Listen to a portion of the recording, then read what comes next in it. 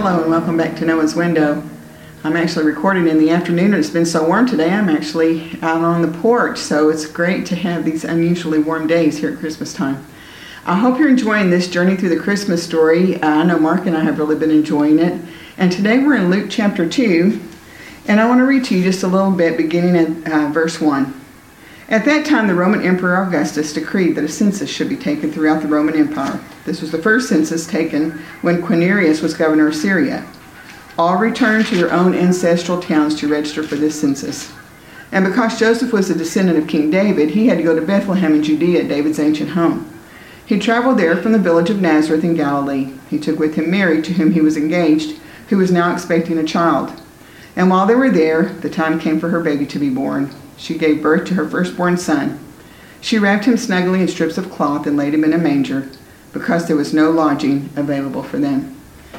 Now, we're all familiar with this story, but I can't help but think about Mary and Joseph and what they were going through, and Mary especially. You know, she's already had a phenomenal experience with the angel encounter and then the confirmation when she went to visit Elizabeth. And so God has been clear in her life that he's doing something spectacular. And now it's getting close to time for the baby to be delivered. And of all things, they have to travel to Bethlehem. You know, sometimes when we are obeying God and following him, and we know we're in his will, but it just seems like everything seems to be going wrong. Every challenge seems to be the most unusual and the most difficult, and it's hard to even understand when we're following God why things are so difficult. But I can tell you why that is, and that is that we're under attack. When we're serving God, we will be under attack by the enemy, and that's Satan. And you know, we shouldn't take it too personally, because it's not personal with Satan. He doesn't really care about us. All he cares about is that we're part of God's plan, and he's always going to do everything he can to undo God's plan, and we just happen to be in the way. So with Satan, it's not personal. But you know what I take great comfort in? With God, it is personal. Although we're just being randomly attacked by Satan because we're part of what God is doing, God understands us. Our relationship with him is extremely personal, and he carries us through. He gives us the strength. He provides just at the right time exactly what we need. And at the end of the day, he's going to be glorified and honored, and we get the thrill of watching him work through us. Now, the attacks of Satan are never fun to go through, because he's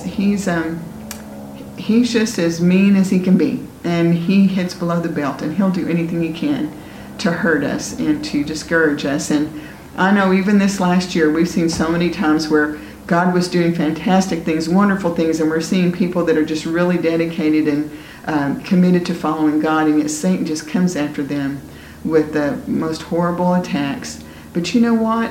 I'm watching God bring joy and confidence in the people's lives that are being attacked so terribly, and that just thrills my soul to watch and encourages me. It gives me more courage and faith. I know it will you. But let's just remember, when we're under attack by Satan, and again, the scripture is always clear, you know, if we're under attack because we did wrong, that's a whole other story. But if we're obeying God and we're following God, and our heart is truly determined to honor the Lord, and yet we're suffering unimaginable attacks, we can know for certain those attacks are coming from the enemy. And let's just take heart to and remember what God told us. He's more powerful than the enemy. He's overcome the enemy, and so he's going to carry us through. And remember, Romans 8:28, God can take all those attacks and he can turn them around and work them for our good. So I hope that'll encourage your heart this Christmas season. I know there's so many who are facing challenging times, but let's just remember to have the joy of knowing that God is going to sustain us through the attacks that come our way because we're serving him. And there is coming a day where there's going to be such a time of rejoicing when we're all together with the Lord in heaven, and we're going to be able to share together in the glories because of the times that we were obedient even in this life, even under attack. So I hope that encourages you today. Let's have a word of prayer. Oh, Father, we're living in a time and a place where we feel the attacks of the evil one hot and heavy. And we just pray, as you instructed us to pray, that you would keep him away, that you would defeat him in our lives. We know, Father, eventually he's going to be defeated. eternally. But even today, even as we walk through this day, I pray that you would deliver us from the evil one, and that you would bring victory for your cause, for your glory, for your honor, in us and through us, for your glory and honor. And we're going to trust you for that, Father. I pray for each and every person who's watching or listening to Noah's Window today. I just pray that you'd be with them individually, Lord. I'm so thankful that you know every single little circumstance. You know the attacks the evil one has planned before they ever happen. And I just pray that you would steer us around those attacks, Father. And I just pray that we would see you be victorious even in our lives as we go each day trying our best to honor you. And we pray that the Holy Spirit would fill us and guide us and give us discernment and give us the wisdom that we need.